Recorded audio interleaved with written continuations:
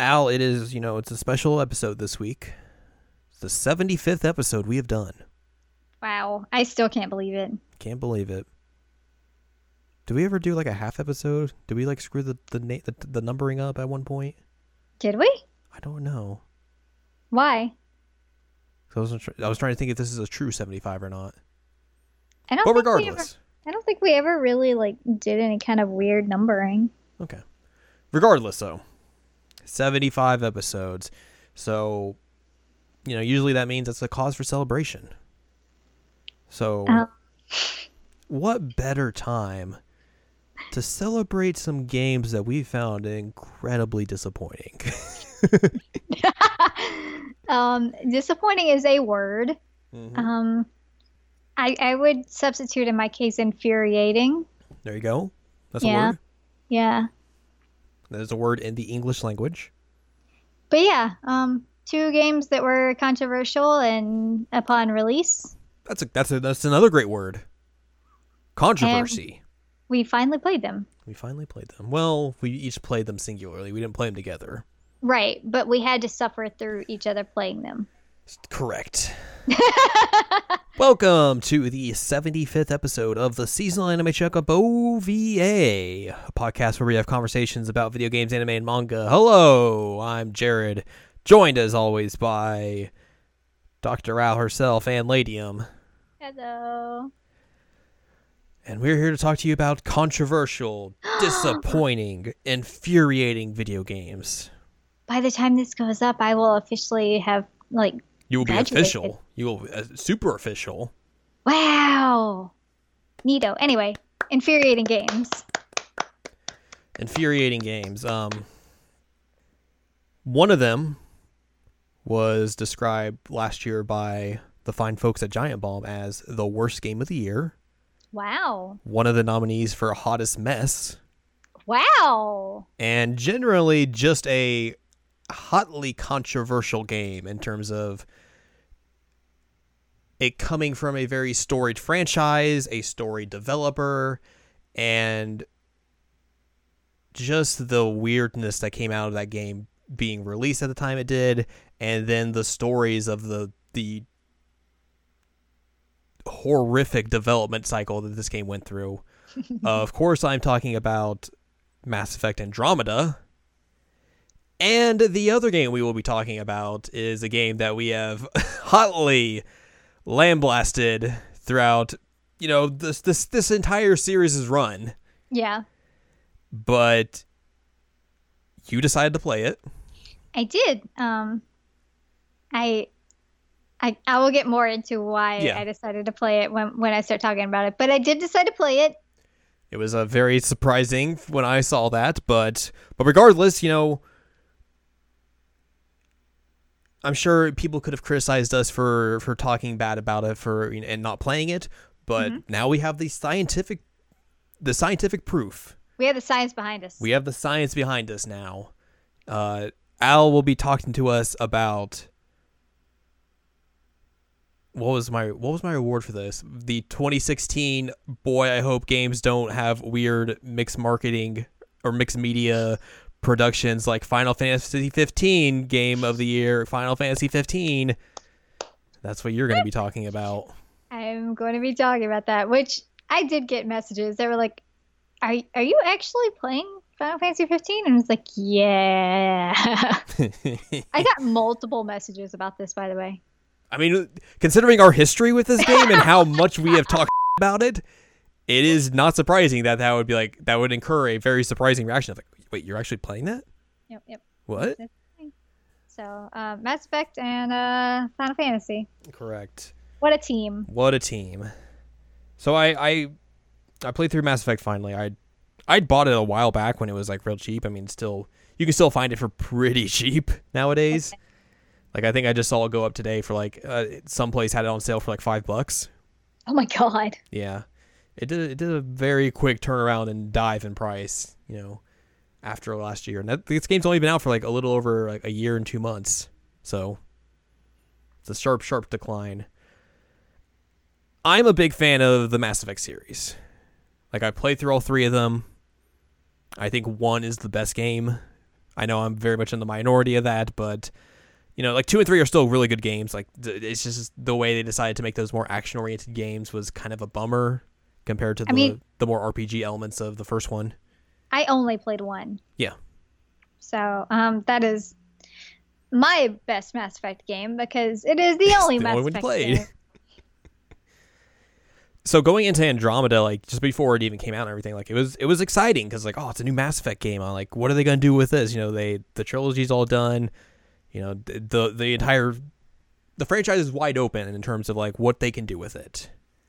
And the whole thing with this one was, you know, it's kind of set in kind of during the events of the trilogy, but you're like in a completely different galaxy.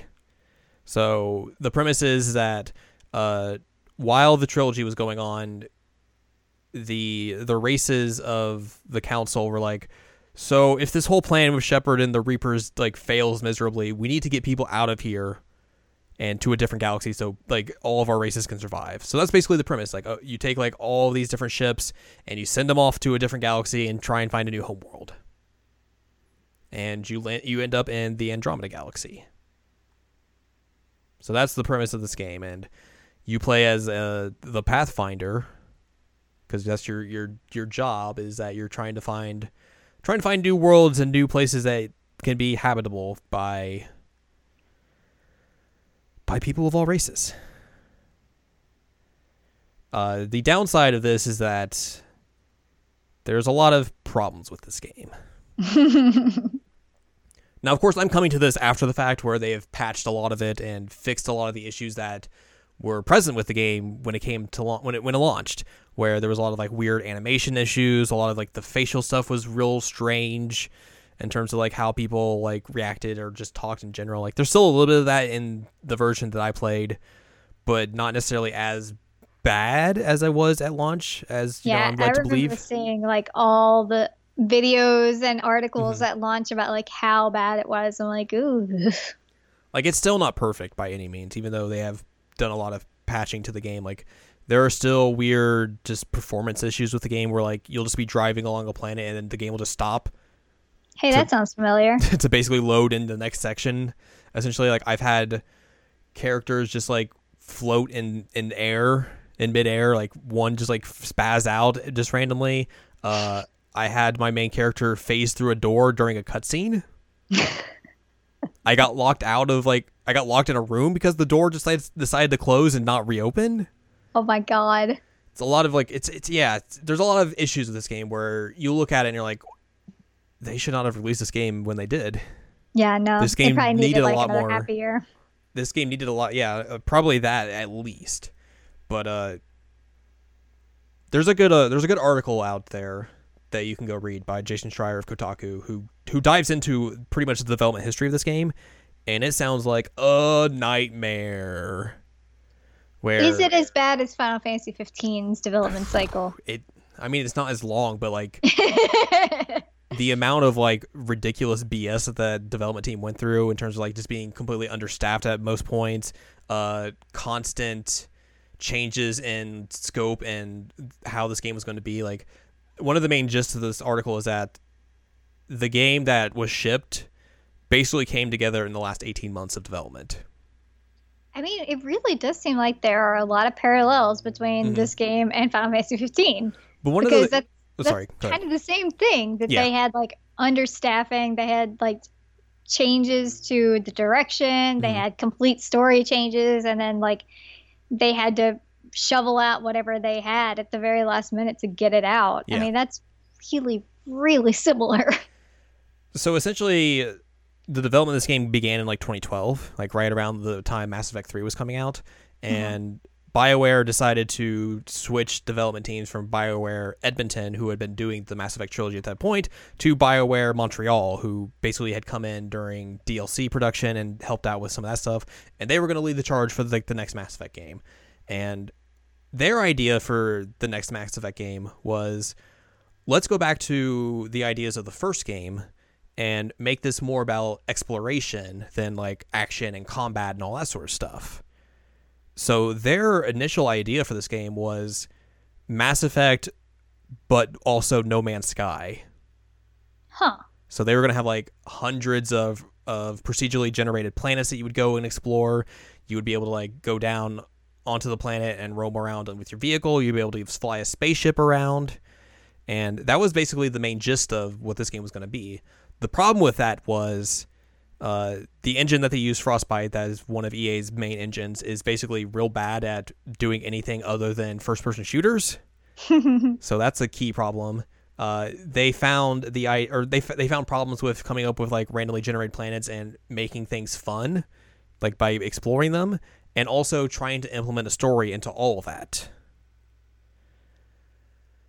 So basically, the first 3 years of development were just a mess in terms of like trying to figure out if they could do this or not, and basically realizing too late that they couldn't, and then having to scramble and reconvene and try and figure out a new way to get this going. So like it went from like hundreds of planets to like 30 planets, and then from 30 planets to 7, which is basically what's in the main game.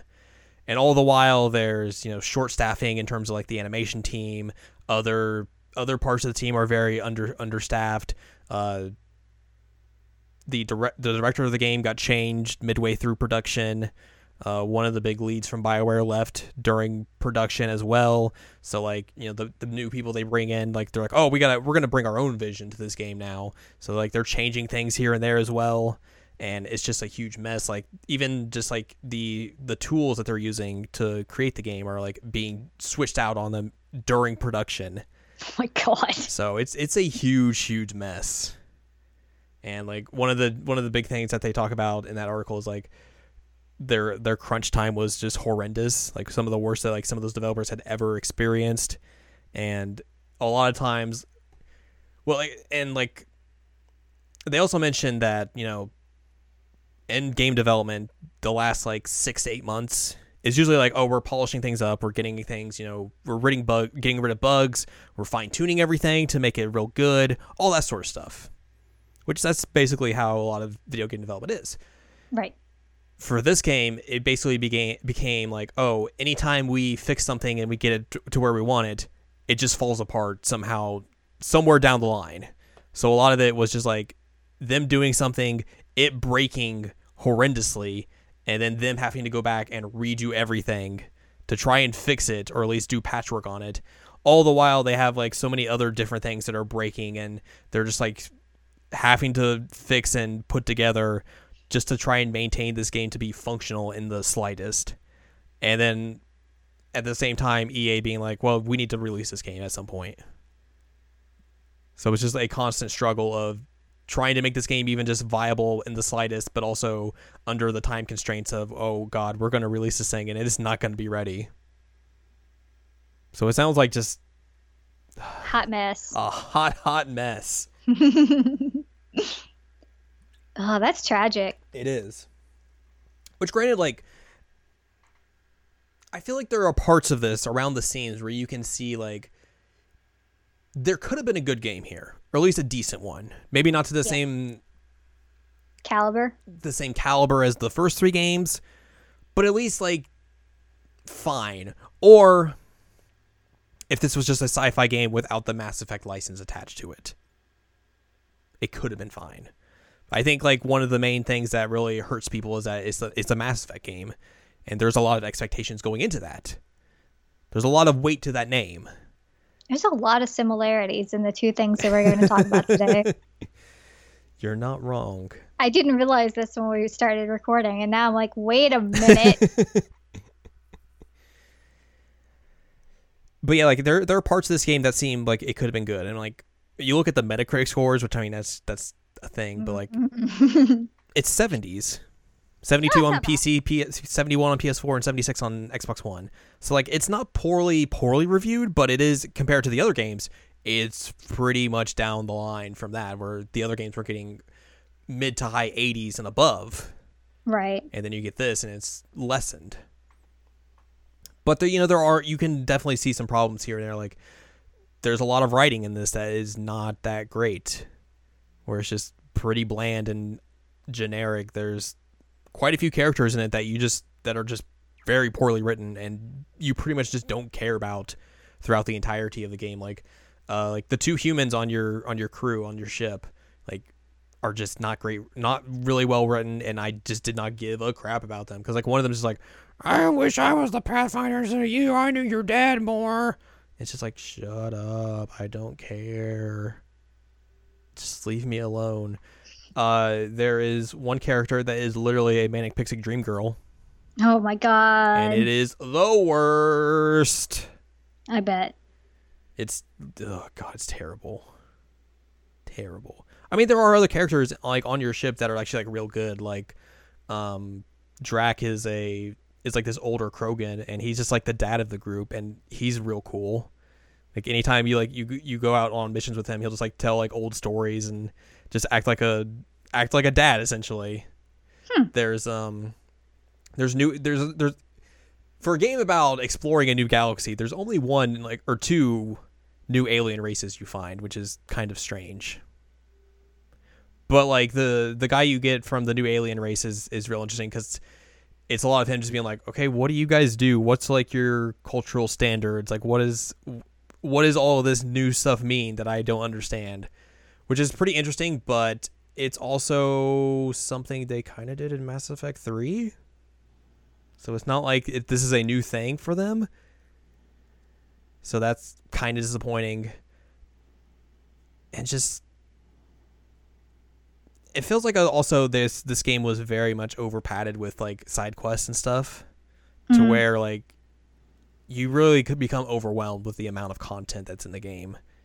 And especially because some of the content, or like maybe 50% of the content is just not all that interesting or worthwhile to even go explore.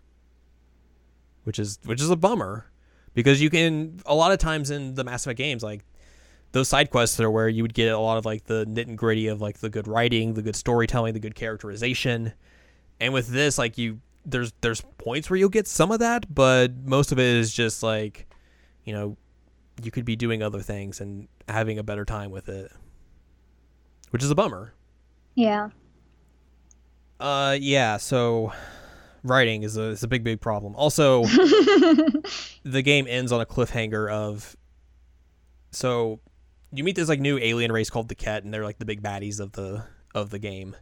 And one of them, they're basically, their whole thing is like they're trying to abduct all the alien races and turn them into their own people, into more Kett. So like all the alien races are like, man, these guys suck. We should fight them. You fight one of them like as the big boss of the end game called the Archon, and he's trying to like get this new alien technology at this kind of planet called Meridian that basically has like this huge network with all the other planets around in the galaxy. It's real weird. But if they get that, like the Kett will basically make sure like all the planets could like become barren wastelands. And they could just use that to subjugate everyone. So you have to be like, oh, we're going to get it instead and make it so it'll make planets more livable and everything like that. So you, at the end of the game, you basically beat that dude. And one of the post-credit stingers is like another like higher ranking dude in the Kett just like looking on from like one of his ships and then like just turns away and walks away. So it's like, obviously you would take that to be like, oh, well, the next game we're going to go continue going higher up the pecking order and taking these guys down. But the thing is,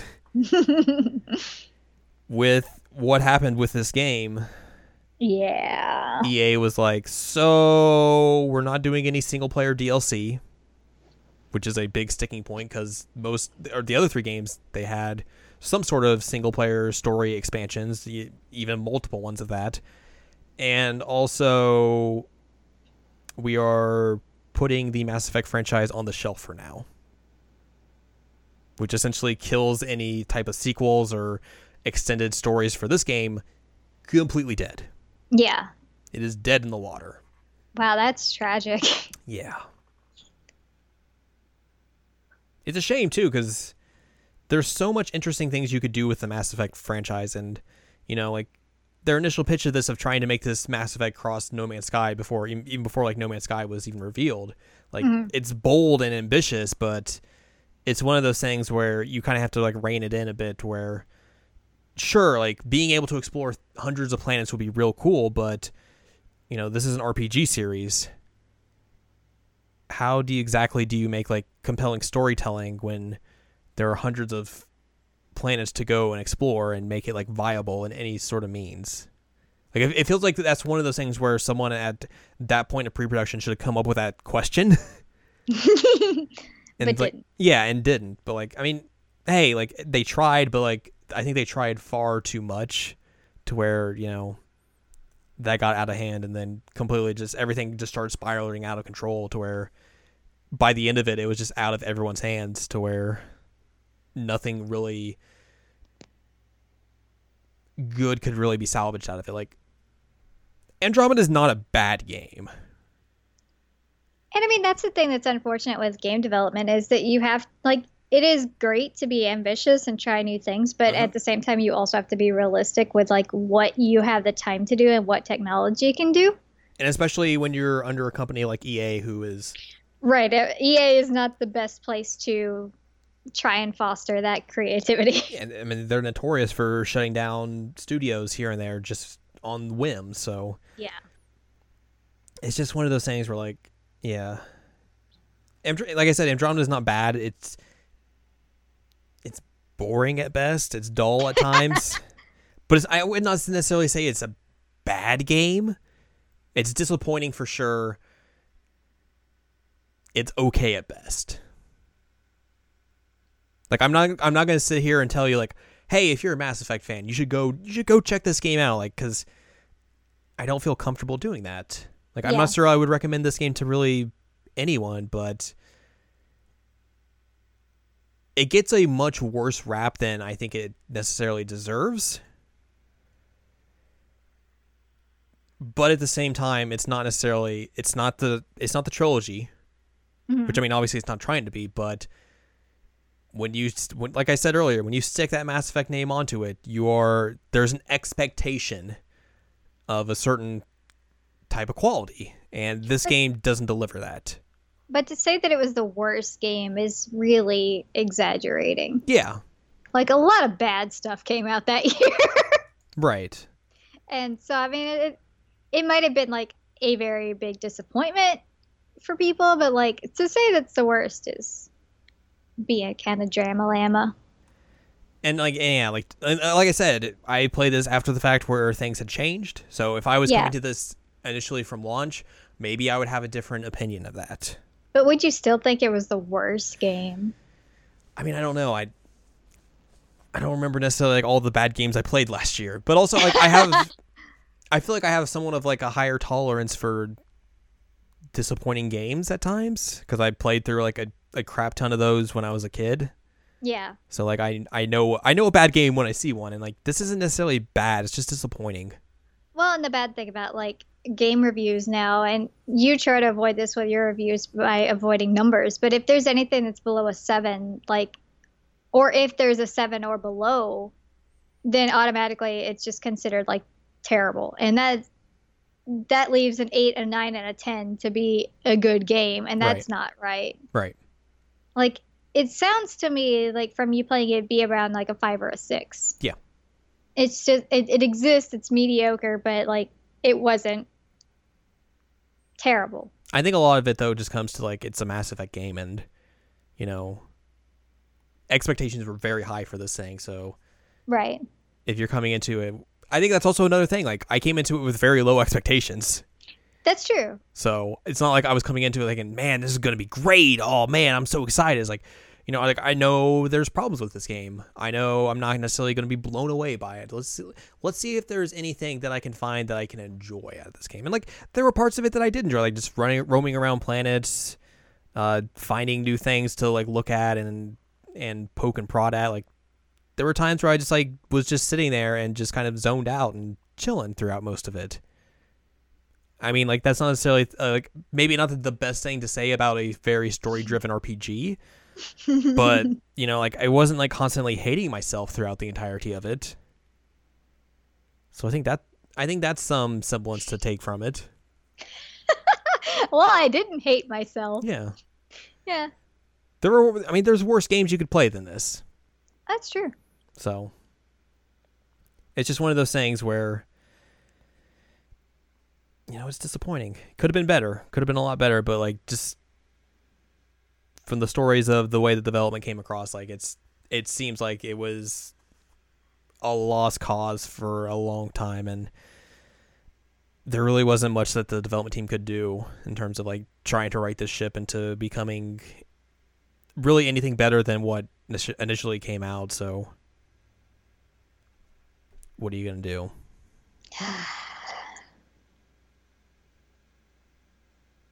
But yeah, Mass Effect Andromeda, it's okay. I think that's the gist of it. It's okay. You can shoot a lot of things in it. Pew, pew, pew, pew. Pew, pew, blam, blam. You can make horrific looking characters. You can. Oh my god. I don't know what that was you sent me, but it was horrific. But this is also coming from the person who made Like you deserve an award for making horrific characters and character creation. I made my main character look decent, and then I was like, what if I made the brother look horrific? And he did. You succeeded. He's got gray hair. He's got a weird scar on his nose. He's got a blonde mustache. It's terrifying. But like his mouth and his nose are basically like connected at some point. It was odd. Like it looks like he's trying to duck face, but in doing the duck face, his mouth somehow like connected itself to the nose. And I was like, and there's a mustache somewhere in there. It was odd. Pretty much, yeah.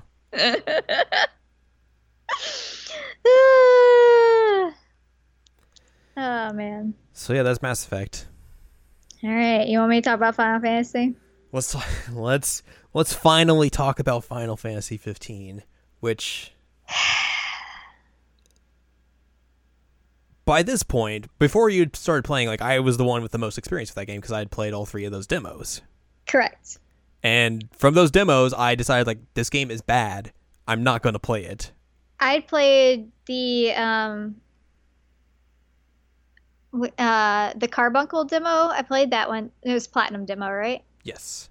And then I played the one that came with Type Zero. Yeah. So I played those 2, and then I watched you play the car driving one on Twitch. The last one, which was a Japanese only demo, was more closer to release than either of the other 2. Yep. So it was more of like an actual representation of what the game was actually going to be. Correct. And from that, I was like, no, I'm good. I'm good. So when you sent me, when you're like, hey, you want to see something surprising? I was like, sure. And here's the box art of Final Fantasy 15. You showed me a picture of games on your shelf, and Final Fantasy 15 was in there. I was like, what is going on?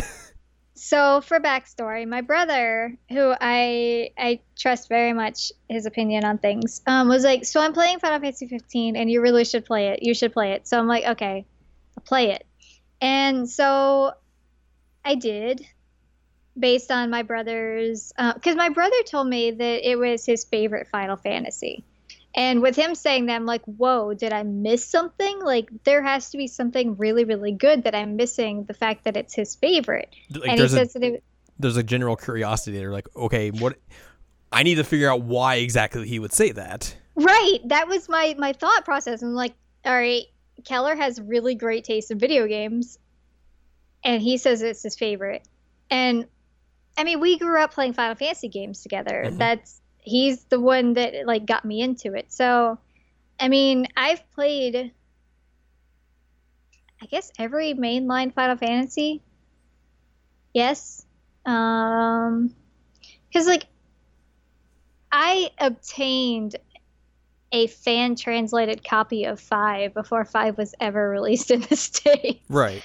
So, I mean, like that's the thing. I've been a huge, huge fan of the series, and so, like you said, it was like a sense of curiosity. I'm like, what is it? Because I watched Brotherhood, the anime, and I was like, no. Yeah, because we split watching the anime and the movie, where you watched the anime for me, for my website, and I watched Kingsglaive, which is not a good film. No, so I watched the anime a while back for your website, and I didn't like it. I didn't think the characters were really likable, especially Noctis. I thought that he was kind of insufferable. And considering that he's supposed to be the main character, I'm like, that's bad. But also, like, I didn't really get a good sense of, like, why there was a sense of camaraderie around him. Like, none of these people really should be friends with him. He's kind of a Mm-hmm. But then, I mean, two of them are essentially assigned to him, so, make of that what you will. And then Keller also sent me Kingsglaive, so you'd watch that, Mm-hmm. and then I watched that. It's bad. Yeah, I mean, I understand that it's like the backstory of like the king's death and what was happening and all, but it just wasn't really into it. It's a pretty film, but that story is not great. It's beautiful. And it's weird seeing Ultros as like not a joke character. Yeah, that's disappointing. Yeah, it was odd. So anyway, Keller told me, he's like, the people who didn't like the story, I think maybe they just missed the supplemental stuff. I'm like, oh, okay. So I've seen this stuff now. I'll play it. We'll see what's there. You are the prime demographic for the Final Fantasy 15, or what Square would think of as an audience for this game, where you have seen all of the other forms of media that are associated with this thing. So you should, when you get into this thing, you should know everything. You should be primed and ready for the story. You will understand everything when you get into the story. And also, like, as a previous Final Fantasy fan, like, when you boot up the game, it says, like, a Final Fantasy for old fans and new fans. Correct. So I'm like, okay, sure, whatever. Also, just for context, so people know how this went, I ended the game at level 74, and I put 71 hours into it.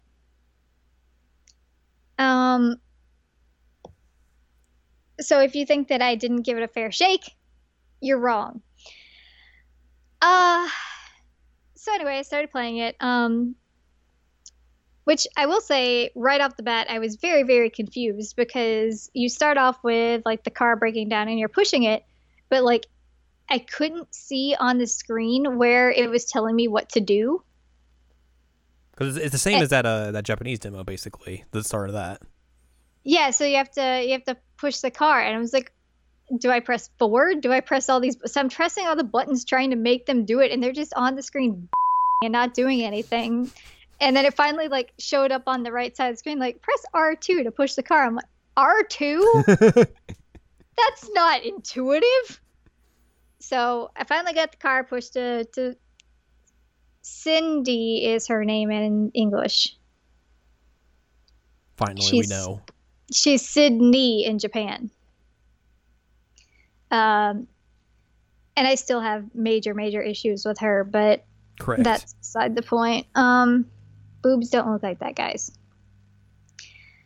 And so it was fine. I mean, like, I was playing it, and I was doing all kinds of hunts and things, which is kind of reminiscent of the system in 12 that you would, like, take basically, like, hits out on enemies and go and fight them, and then you would get money and rewards and that kind of thing. Mm-hmm. So that system's there, and I was running around doing that, trying to get used to the battle system, which, boy howdy, that battle system. Yep. I hated it. It's not good. It's not. Because I understand that, like, to be proficient in the battle system, you're supposed to, 1, change weapons a lot, and 2, you're supposed to stay in the sky and use his, like, warp abilities a lot. Right. Which is fine when they work. And they don't really clarify to you at first. And I didn't find this out until I looked it up. That, like, you have to hold down the button to make the warp strikes actually hit. Mm-hmm. So, like, I would press it and he would go forward. I'm like, oh, no, I want you to go up there, up there, up there. And it just never would work. So maybe part of my issue is that, like, the battle system is not very thoroughly explained. Which, I mean, like, it felt that way from, like, that first demo. Yeah. Where it didn't feel like they were, even when they were trying to tutorialize you for it, like, it didn't feel like they were explaining things that well. And even then, like, it seemed like this doesn't seem like it's that great of a battle system. It's not fun. Yeah. It's like a really terrible version of Kingdom Hearts gameplay, and I didn't like it. I mean, it was a lot of like dodging and attacking, and it's like I spent a lot of time doing this. It's like if you took the combat from like a Platinum developed game, but didn't understand what made those games good in terms of their combat and tried to replicate it. Oh, that's actually a good comparison. And I even tried to put it in wait mode to see if that would help. Right. It didn't. Did it make it even like remotely better, or was it just like the same? No, because the way that wait mode works is really bizarre. Basically, if you're not pressing any buttons on the controls, then everything just stops, and you can like select what enemy you want to fight, and then you have to continue pressing like the on the PlayStation the circle button to like get back into it. That sounds bad. And so, I mean, it really doesn't do anything other than helping you select what enemy you want to fight. So I was thinking that like it would make it more like a turn-based. Right, make it more turn-based, and it didn't do that. I was hoping. So I mean, Noctis is still pretty unlikable. He's kind of a brat throughout like the first 8 chapters, and he's moody and he's grumpy, and like they always describe him as like the wayward prince, and I don't understand that. Like he doesn't seem wayward to me by any means, and I'm not sure if it's like a weird translation error. They really like Kansas. And maybe they really like Kansas, but like at the beginning of the game, he's sent off by the king to go on this car ride with his bros and go marry Luna, which is a whole other problem. But then the car breaks down and the zany adventures begin. But like, I don't know what about that makes him wayward, because it wasn't like they sent him on this entire adventure in the first place. Or like he ran away from it. The whole reason that this happened was he was supposed to get on the ferry and go marry her, and then like the ferry was shut down and then the city got obliterated. So like there wasn't a problem with Noctis before he's a any of this happened. It doesn't make any sense. It was such a weird narrative choice to be like, oh, the wayward Noctis. And so then the rest of it's just him like trying to figure out what the heck is happening. And I spent a lot of time just roaming around, getting over leveled. Like I feel like if they wanted to go with that archetype for a story, like it would make more sense if he was trying to like get out of avoid the wedding and get out of like being king and all that. But also this was a journey about him finding himself, discovering himself, who exactly he is, along with his pals and everything like that. Yeah, that didn't happen. No, I mean like he was fine. He's like, yeah, okay, I'm going to be king. That's cool. I'm going to go marry Luna. Cool, fine. Like, it wasn't like he was really fighting against his fate at any point. And then, like, once his dad dies, he kind of loses his mind, but he accepts very, very quickly, okay, I'm going to be king now. I've got to figure this out. And, like, throughout the narrative, he continues to say that kind of stuff. So, like, where did they get this idea that, like, he wasn't prepared for this? Like, he's been told his entire life, you're the prince, you're going to be king. Like, he knows this. What? So anyway, there's a lot of, like, weird shenanigans around the city of trying to fight the Imperials who have killed your dad. And it was rumored that you died, and it was rumored that Luna died, and neither of them died. But Jared died. I'm dead. Hello, it's me, the ghost. Rip Jared. Welcome to Spooky Podcasts. Which is so weird. Like, you have all these strange names. Like, you have Noctis and Prompto and Iris, and then you have Jared. Hello. But anyway, Jared is an old guy, and he dies because of Noctis. Whoops. Damn you, Noctis! You... Swabbledebby! You wayward prince! You wayward prince! I'll shake my cane at you. He does have a cane. I didn't even know that. That was just a good guess. Yep. And then there's like some strange attempts to fight back against the Imperials. Narratively, they don't make any sense. They're like, hey, we're gonna drive down the road, but also like, do you want to just take down this base and like avenge Jared? Sure, why not? And then like the whole point of it is to introduce like new characters and new kind of like world elements, but there are many ways you could have gone about that were better. Mhm. It's just like this dude thing that's like, so there's the Imperial base. You think maybe we should just like take it down? Yeah, why not? Got nothing better to do. And then you meet the guy that you affectionately called once that Final Fantasy looking Yep, that's true. whose name is Arden. He's one. He is definitely a Final Fantasy looking. He is. And so he takes you to like basically the catalyst where everything starts going haywire. And I don't know if it was like a weird Final Fantasy games mix lore a lot, but there was Meteor and then Titan was holding it, and Titan's a normal summon in Final Fantasy, but Titan wakes up and speaks to Noctis and then essentially like becomes his summon when he dies. Sure. And then Noctis learns, okay, I have to collect the 6 in order to become the true king. Okay. So, starts Noctis' quest to obtain the 6. Who's next? Let's go get Ramuh, who is the lightning god. Because also Luna's ghostly nursemaid is following us around. Sure. And telling us to go do this. And it's odd. Like, I got a trophy because I caught her in a picture once accidentally, but yeah, she just follows you around and tells you things, and sure, why not? So you have 2 of them under your belt. You have Titan and you have Ramuh, and then you find out that Luna is in this like Venice type area, and she's trying to awaken Leviathan.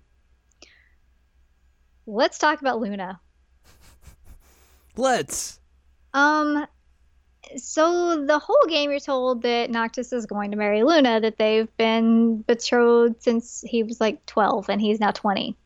No, wait. Since he's 20 and they haven't seen each other in 12 years, but they've been betrothed for that entire time. So since he was 8. Since he was 8, they've been engaged. Which is weird, by the way. Don't do that. But you never actually get the like impression that he has feelings for her. Like his friends will kind of like make fun of him, as you do, about this whole situation, and he never like responds in a way that's like defensive of her or like implies that he has any real feelings. Like it seems like they're friends and he appreciates her, but like there's no like deeper romanticness there. It's an obligation, basically. Fair. He hasn't seen her in 12 years, and the last time he did, he was 8. So I mean, things change then. A lot changes between 8 years old and 20 years old. But it's just weird, and they communicate through her dogs. Like that's the only way that they've talked to each other in the past 12 years. Mm-hmm. And so, like, it becomes this huge narrative thing of, like, we have to get to Luna, but, like, Noctis doesn't really seem to care. And so, like, by association, I don't care. And I felt like by the time that we actually got to Luna in the city, I knew next to nothing about her. And then she died. Sounds about right. Yeah, and so it became like this weird man pain situation because at that point she protected him from Leviathan and also Arden, because Arden stabbed her, but that's not what killed her. She actually died from who knows. Like there's this weird thing that they're trying to explain how she died, and like she became particles in the air, and I don't understand what any of that means. Also, Ignis is blinded somehow. Um, so anyway, we obtained Leviathan, and I will say, to its credit, that was a really cool scene because, like, at one point, Noctis like just stabs through Leviathan like around the throat, and then just slides down the belly. It was Wee. cool.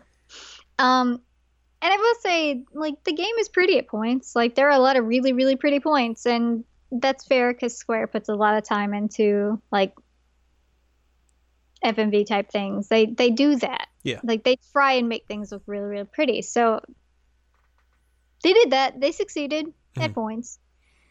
But I didn't care about Luna. And then they're like, here are a bunch of flashbacks about what was happening with Luna so that you do care. I'm like, I still don't care. Apparently she was dying anyway. We really want you to care. Please care. Right. Like, if you wanted me to care, maybe give her some semblance of a characterization. Or, like, put those flashbacks in at some other point. Right. But even then, like, they don't do enough for her character. Right. Like, you find out that she's dying because she's trying to make these pacts with the Six and to protect Noctis. Okay, cool. So she's sacrificing. That's what we know about her. It's really, really bad. Yeah. And one thing that I mentioned to you is that there's a scene where the car dies, and I felt more upset about the car dying than I felt about Luna dying. When I have more affection for the car, it's a bad sign. Than I do for Luna, that's bad. She just really lacked characterization. And like it became this entire thing of that Noctis is like, well, now I care about Luna, and like, why? You didn't care about her before. Now you care? Now you're suddenly like, that was the love of your life? What? Where is this coming from? It makes no sense. And then it just becomes like extreme man pain and like so annoying because Ignis is blinded and Gladio is mad at Noctis for like letting the sacrifice of Ignis's eyeballs and Luna go to waste because he's like unsure about being king now. And so like they're all infighting and Prompto's just kind of there like, hey guys, maybe like not do this. That'd be fine. Can we like not fight, please? Prompto is the best character, period. There were two characters that I actually liked, and that was Prompto and Iris. And we got like, that's the thing, is like Iris got more characterization than Luna did, and she's a side character. It's a bad sign. Oh my god. But yeah, Prompto was great. And there's this entire part during the whole blinded sequence where everybody's being a little and Ignis is like, well, what do we do? And Prompto's like, man, Ignis, didn't you read the sign? I'm like, Prompto. So yeah, everybody's real mad and in terrible mood, and it becomes like extremely linear that you're like on this train and going to the capital, and every once in a while the train stops. Oh no, Ardyn's here. Also there's a big ice butt. Oh yeah. On the map. Oh, big ice butt. Big ice butt, which turns out is Luna's ghostly maid. What? Is Shiva? What? Yeah. She's Shiva. Somehow. God. I don't understand it either. I'm like, why didn't you just give him the pact when you first showed up for, like, Ramuh? Why didn't you do this? What? So anyway, I don't know what count we're up to. We have Titan, we have Ramuh, we have Leviathan, we have Shiva. Okay, yeah, we have 2 left. So anyway, we get to the Imperial capital and we're at chapter 13. Which I had heard horror stories about chapter 13. You had heard horror stories about chapter 13. Right. It's the thing that a lot of people have talked about with this game being extremely controversial is whatever happens in chapter 13 to where Square had to go back in and like redo that chapter to make it less of a whatever is wrong with it thing. And what's wrong with it is a lot. And there's still a lot wrong with it, even with the additions. Actually, I think there's more worse with it. Again, it's like stupidly linear. You have Noctis like without any weapons for some reason, without any of his friends for some reason. Like the whole idea of this entire game is like the power of friendship supporting you. And then they're like, chapter 13, let's just take all that away. That's fine. And so like you're having to run around with the ring of Lucii or whatever it's called and magic your way around and become the true king. Which like I get it, symbolism, but no. There are better ways to do this. So it's a nightmare to play. And like very little actual good storytelling happens here. Like you find out about like the emperor becoming like this weird beast man, and then you find out like Luna's brother died somehow. And then Arden's like teasing you. And also like Prompto is a manufactured human being, which me off. Oh man. I remember you probably got these text messages because I was just so irritated because like that's dumb. Prompto was the only one in this crew who was the one who had chosen to be there. That he was the one who was like, okay, I'm going to be friends with Noctis and this is my choice. He's a regular guy. He wasn't any kind of like, what's the word I'm looking for? Nobility. He went to his high school and he's like, yeah, man, we're bros. And I liked that. I thought that was the neat thing about Prompto is that he was like there on his like own will. And then like, oh, but Prompto's manufactured and also like meh. And they're all like, well, you're our friend and you're a citizen of the city and we don't care. And he has like a barcode on him and stuff. But I was asking you because in the Brotherhood anime, they had an entire section about how like he was like a fat kid who felt terrible about himself all the time. And like, why would you make a manufactured robot person who could like let themselves go? Who's imperfect. But who's an imperfect robot person, but then you're like, well, go be friends with a prince, but then like you're a flawed robot person? And like he's questioning himself and like, well, was I supposed to destroy you guys? And like, who freaking knows, man? I don't understand what's happening. It's dumb. It seems real dumb. It was so irritating because I felt like it took so much power out of like who Prompto was as a character to be like, well, we need a way for you to get past doors. So if we just give Prompto a barcode they could scan and get through doors, then it's fine. Also, if like he had a barcode the entire time, how did he never notice it? He did. He hid it. And he never thought, oh, golly gee, that's weird. No, he knew. Okay. He knew. He just didn't tell anybody else. It's dumb. Yeah. It's really dumb. Yeah. And like, did nobody ever see him like without his wristband? Like, I'm pretty sure. Wait, it was under his wristband? It was under his wristband. Someone would have seen that at some point. Yeah, I mean, like, they're out camping all the time, and, like, they shower together and stuff. Well, they don't shower together. That's a little weird. But, like, they're out in the wild. Your wristband's gonna come off. Right. No one's gonna question, like, you have a barcode on your wrist, man. What's weird that all tattoo, about? bro. What's that about, man? You gonna tell us? And, nope. Okay. Like, I don't remember seeing it. Oh, he had a wristband on in Brotherhood, too. Never mind. Apparently, that's just how you hide your roboticness is wristband. That's how I hide my roboticness. I'm like, oh, man, I gotta wear my wristband so no one knows I'm a robot. So it basically took my favorite character, like, the only character that I really had any form of attachment to, and then they're like, well, meh. Forget about all that characterization. Doesn't matter. Because now he's a robot. It was so dumb. It made me really mad. But then I get through because of the power of friendship. Yay. Yay.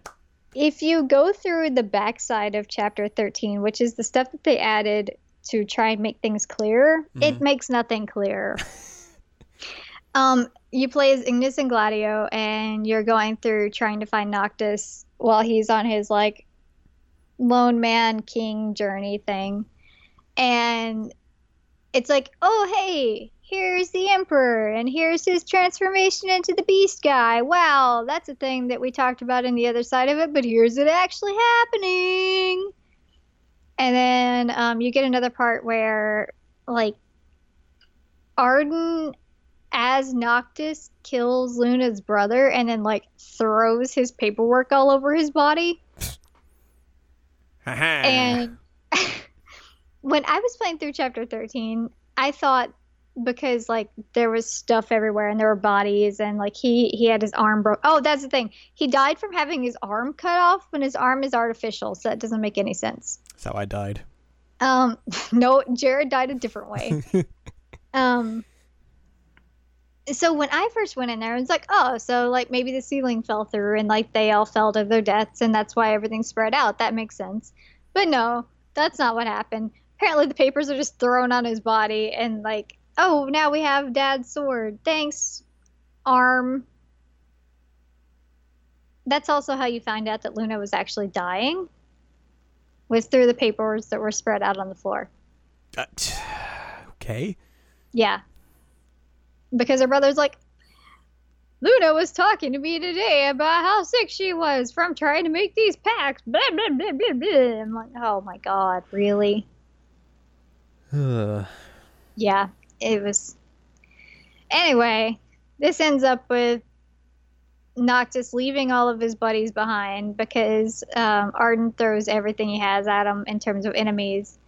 And they're like, if we all die here, including you, then everybody is dead. That's the end of the story. If we die here and you go, then it's fine. And Noctis questions that, but anyway, he runs off anyway. And he goes to find the crystal, which is supposed to protect people from, like, all the demons. And as he touches the crystal's like, time for dinner, and, like, starts sucking him in for some reason that's never explained. Slurp.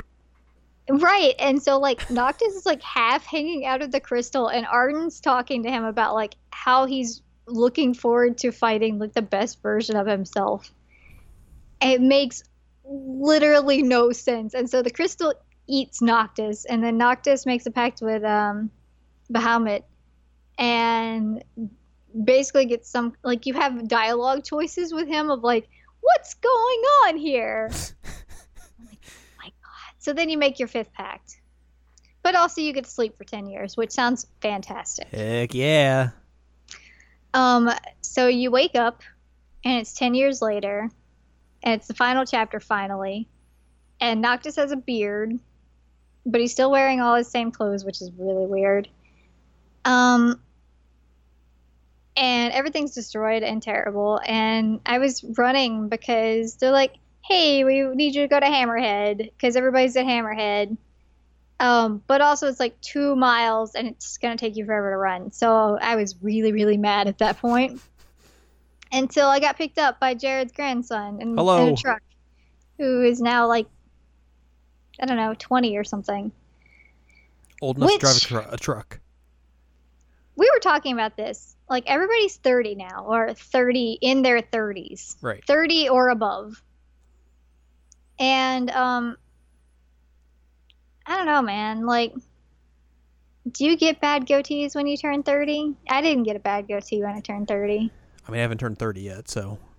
I guess you have that to look forward to. I mean, unless you're going through like a weird midlife crisis at that point, but usually, I don't know. There's still older people with like bad goatees. So Guy Fieri does exist. Yes, true. So there is that, but.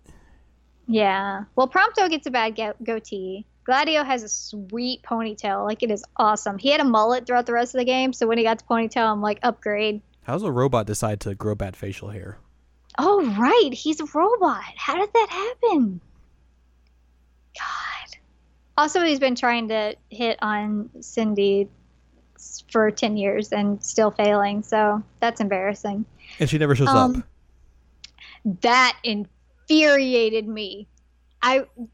The entire truck ride there, the entire truck ride to Hammerhead, they're talking about how Cindy never leaves Hammerhead and she's so in love with her work, and that's why she won't give Prompto the time of day. She's always at Hammerhead. And so, like, when I get to Hammerhead, I'm like, oh, I'm gonna go find Cindy running around. Where is Cindy? Where is she? And, like, I looked everywhere and she's not there. I'm like, you didn't even bother to make her a new model, even though you spent the time in the story talking about how she's always there. Like, of course not. Oh! And then, like, they talk about how Iris became, like, this bad demon hunter and, like, don't show her at all. I'm like, that's so disappointing. Like, can you imagine? That's so freaking cool. And they're like, meh?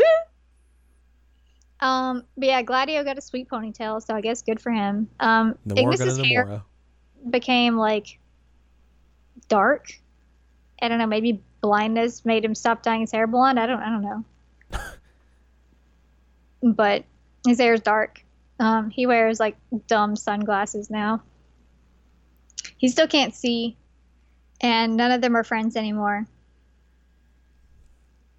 I wouldn't be friends with Noctis.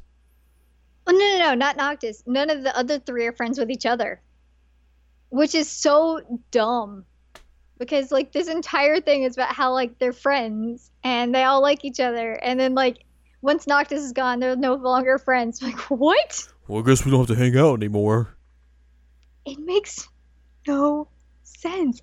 Also, this last chapter is so rushed.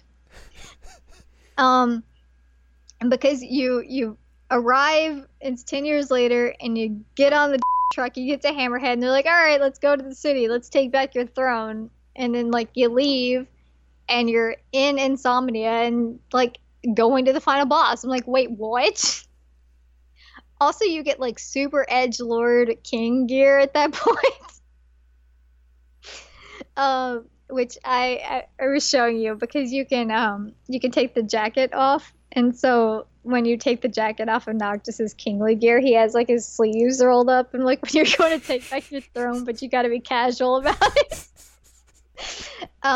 So they all get their King's Glaive outfits, and one thing that they mentioned, they're like, well, I hope it still fits after 10 years. And, like, nobody gained any weight. It's not like you're gonna grow any, like, taller or shorter. No, but, like, I find it highly improbable that nobody gained any weight in 10 years. Right. Or even lost weight. Yeah. Like, we know for a fact, because of, like, in-game and in story lore, that, like, Prompto has a weight issue. Like, there's no telling me that, like, he wouldn't go one way or the other because he's depressed. I gained weight when I got depressed. And my best friend didn't become a crystal. Or get eaten by a crystal, whatever it was. I don't even understand what happened there. Maybe they did and got replaced, and you just never knew it. And they're a robot now. They said they've been waiting for 10 years to wear these outfits. And they specifically say, I hope they still fit. So then they go to their Coleman campground beforehand. They're 4 chairs. You don't hear what they're saying. Anyway, we go to the throne. We're like, all right, this is ours now. Before you get there, you have to pick a picture, because Prompto's been taking pictures this entire time. You can save them, which I found out you can troll pretty hard on that. That's hilarious. But anyway, you pick your favorite picture. And then the game continues to be infuriating. Because you go to the throne room and like, Arden, let's take you down. And he's like, yeah, that's fine. But also, like, you can't bring your friends. So he, like, knocks them out. Excuse me, what? Classic video game. Again, the whole story is about friendship and brotherhood and how we all like these guys, and we're gonna do this by ourselves. Okay, cool. The combat system already blows, so let's do this by myself. Moral of the story, you don't need friends. Right. Like, who needs your friends? Done. So you fight the final boss by yourself. Also, it turns out at some point that Arden is, like, Noctis's great grandpa or something, like great great great grandpa, which brings in a huge question, which I talk about this later. Is like, how did the family line even continue if like he was his great great grandpa or whatever, but then wasn't pure enough to become king, so he became like evil guy and immortal. Like, who became king in his place? And is he like, is Noctis not actually of that family line? Like, I don't understand what's happening there. It doesn't make any sense. Shocker. Right. A lot of things in this game don't make any sense. So anyway, somehow you kill the immortal. That happens. And then you show back up to the front of the Castle League, Citadel, whatever they call it. And your friends are there and they're fine. And they're like, all right, we got this. You go take your throne, buddy. And somehow they got from the throne room to the front, and I don't understand how that happened either. I thought that they were dead, but they aren't. Apparently, the director has said that the three do not die there. But then Noctis does. He straight up dies real hard. Because he goes to the throne, and then, like, all the kings stab him to death. And that is somehow able to destroy Arden? Question mark? And that's the end of the royal line, because Noctis didn't have any kids. And because he was apparently in love with Luna at some point. Who knows? But they didn't have time to make babies. So, apparently the government's going to be in shambles. That should be fun. Power struggles, right? Yay! Yay! And then you get, like, a weird scene at the end of, like, again, the wayward son, and, like, Luna, you guided him. And then Noctis is on the throne, and Luna's there, and he passes the picture of his adventure to her, which is, like, I saw somebody put, like, the cup noodle picture. And it's the funniest thing in the world. But then they kiss, and that's the end of the game. And for one, like, why is it those two? Because, like, again, I never got the idea that he actually cared about her. And two, like, what? What indeed? It doesn't make any sense. 0 sense. This game is infuriating. Also infuriating is that I had so many glitches. Oh, right, yeah. Yeah, so, I realized early on that I had, like, these weird black pixelizations that were happening on, like, a lot of areas, and especially if the area was wet or rainy. And I mean, there were some areas that, like, I literally could not see what was happening because it was just black pixels everywhere. And it was a nightmare. And I had some of the same issues that you did in the sense of, like, there was one point where a cutscene happened where Prompto was like, hey, we did the thing. This is awesome. And then, like, it just never came out of the cutscene. And so, like, you have them looking at each other and, like, walking around and, like, waiting for the cutscene to end, but it wouldn't end no matter what I did. And so I had to literally start the game over. I had to reset the system and start the game over and redo that quest because it wouldn't come out of the cutscene. I waited like 5 minutes for them to actually do something. Prompto was just standing there looking at us like, all right. Is the cutscene going to end yet? Come on. It's over. I don't really have anything else to say. Come on, man. Yeah.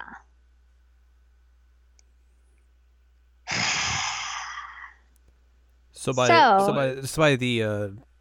the end of it, you really enjoyed your time with Final Fantasy 15. I mean, I think if I'd played like chapters 1 through 8, I probably would have been like, this is an okay game. It's not great. It's not terrible. But then I got past chapter 8 and I was like, nope, this game. This game. It's garbage.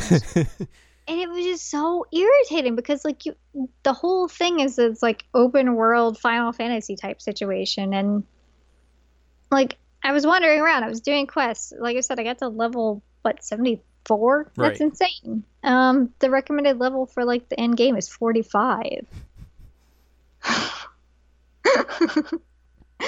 Um, and I think I told you like all but 7 trophies, which is crazy. Yeah, that sounds about right. Um, but then like once you get to the like Luna chapter where you go to see her, everything just completely narratively falls apart and gameplay just becomes atrocious. Everybody starts turning on each other. Like it is a mess. And I just it was irritating. And even like I didn't hate the other 3. Like at that point either, like Gladio kind of got on my nerves sometimes, which there's another part where Gladio just disappears and he's like, I gotta go do something, I'll be right back, and then like disappears for a chapter and then they never explain it because it was a DLC. Like you could have had him in the game say like, hey, I went on this mission to make sure that I was strong enough to be your shield, I passed, yay. But no, they just literally don't even explain to you what happened to him. He's like, I gotta go, bye. And then he comes back and he has a new scar and he's like, you should have seen the other guy. But that would spoil the DLC. I don't. That and Gladio also got on my nerves because of the cup noodle quest. When he made me climb that dang volcano again for cup noodle. It's worth it. No. Iris is much better. His sister is way cooler. Also, like, I kept saying that I should just date her instead because, like, Noctis and her had way more chemistry. She super had the hots for him. Which, I mean, like, I texted my brother. I did that when I was probably about the same age difference, but my brother's friends, I had mega crushes on them. I feel that, girl. I feel it. But she's like, this feels like a date, doesn't it, Noctis? And then you get experience if you answer it right. Noctis. Oh, no, what's a date? Well, you're supposed to say, like, no, it's not a date because I have Luna. I have this girl I haven't seen in like 12 years, so I'm pretty sure we're gonna marry and bone all the time, so. And everybody, I guarantee, has swamp 1,000% of the time. The character designs are terrible. I hate the outfits. I hate Junk funk. Oh my god, it's so gross. And again, it brings up like, how would nobody see Prompto's barcode? It's a good question. Narratively, this was a mess. And I mean, like, if you compare it to other Final Fantasy, like, I know we laugh at Metacritic a lot, but like, if you compare it to the other Final Fantasy scores on Metacritic, it's a lot lower. It's still like in the 80s, like the low 80s. But I mean, it's pretty significant. At least the version I played was like an 81 on Metacritic. The Nomura effect. I think the lesson from this is, which Nomura actually was like kind of kicked off the project, and then the other guy became the director. And he has actually said that there was a lot more stuff that was supposed to be in there, but it got cut for time. Which seems what they're doing with all of those DLCs is trying to reinsert all that in there. Yeah, and it's dumb. But I mean, it's kind of the same thing with Hashino from like the Persona team. Like, these guys are terrible at what they do, and like they're out of ideas. Just get rid of them. Bring in new blood. It worked for Breath of the Wild. Yeah. So like, I don't know. Maybe you can let him design stuff if you want to, but he's gonna have like butt belts everywhere, and just don't let him do any more stories. And even if you do, like, it's very, very obvious by this that like the last half of this game was very rushed. It's extremely obvious. Like I said, you get to chapter 8 and like everything's okay at that point, and then like after that it's just 9 through 14 are just nightmares and on rails. Literally, actually, you're on a train. And you don't even get to suplex it. You don't get to suplex the train. You just see an ice butt. Terrible. So anyway, Final Fantasy is infuriating, and now you don't have to play it because I didn't like it. Yay!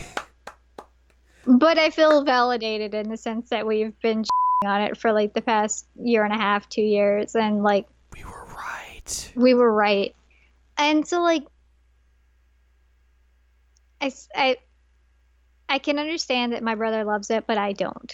Yeah, that's fair. Like, people are going to like things that we don't like and vice versa.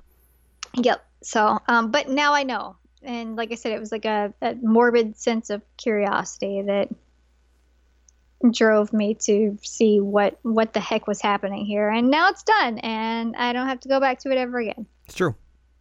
Which you joked that I was going to play the DLC, and I was very grumpy. I would not wish that upon you. Mm-mm. Sigh. But now it's time to buy a PlayStation VR so you can get that Final Fantasy 15 fishing game. Monsters of the Deep. Yeah, that's one thing that was funny is that they each have their own like skills. Like Prompto has photography, Ignis has cooking, Gladio has survival, and Noctis has fishing. And I had photography to 10. I had cooking to 4. I had survival to 9. And then I had fishing at 3 because I never wanted to fish because the fishing system was trash. Oh, you're gonna make a lot of people mad when you say that. I'm gonna make a lot of people mad just from like this entire podcast, and I understand that. So to all of you that texted me and asked me like, "Are you really playing Final Fantasy 15?" Yes, I really played Final Fantasy 15, and I beat it, and this is the result. Opinion unchanged. Yes, actually, opinion might have changed to make it worse. There you go. It may be a worse opinion now than it was before. Never play games that you think look bad because it'll just make everything worse. Moral of the story for today. Infuriating. Oh, but one positive besides that it was pretty sometimes. Shiva actually did have realistic boobage. Cindy did not. They got it right for one character and they're like, well, oh no. Like, well, she's not really a person, so does it count? Like, we gotta make the people look like they just got melons on there, you know?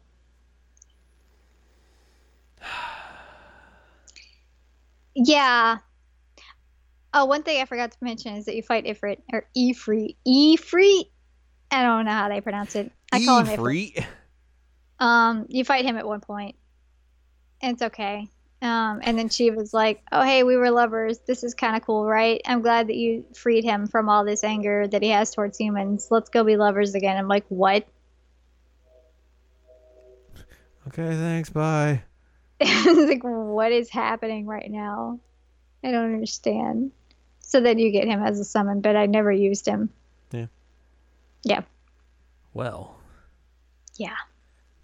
We got through 2 games that are controversial, and at least one that we have been consistently saying is a bad game, and lo and behold, it was a bad game.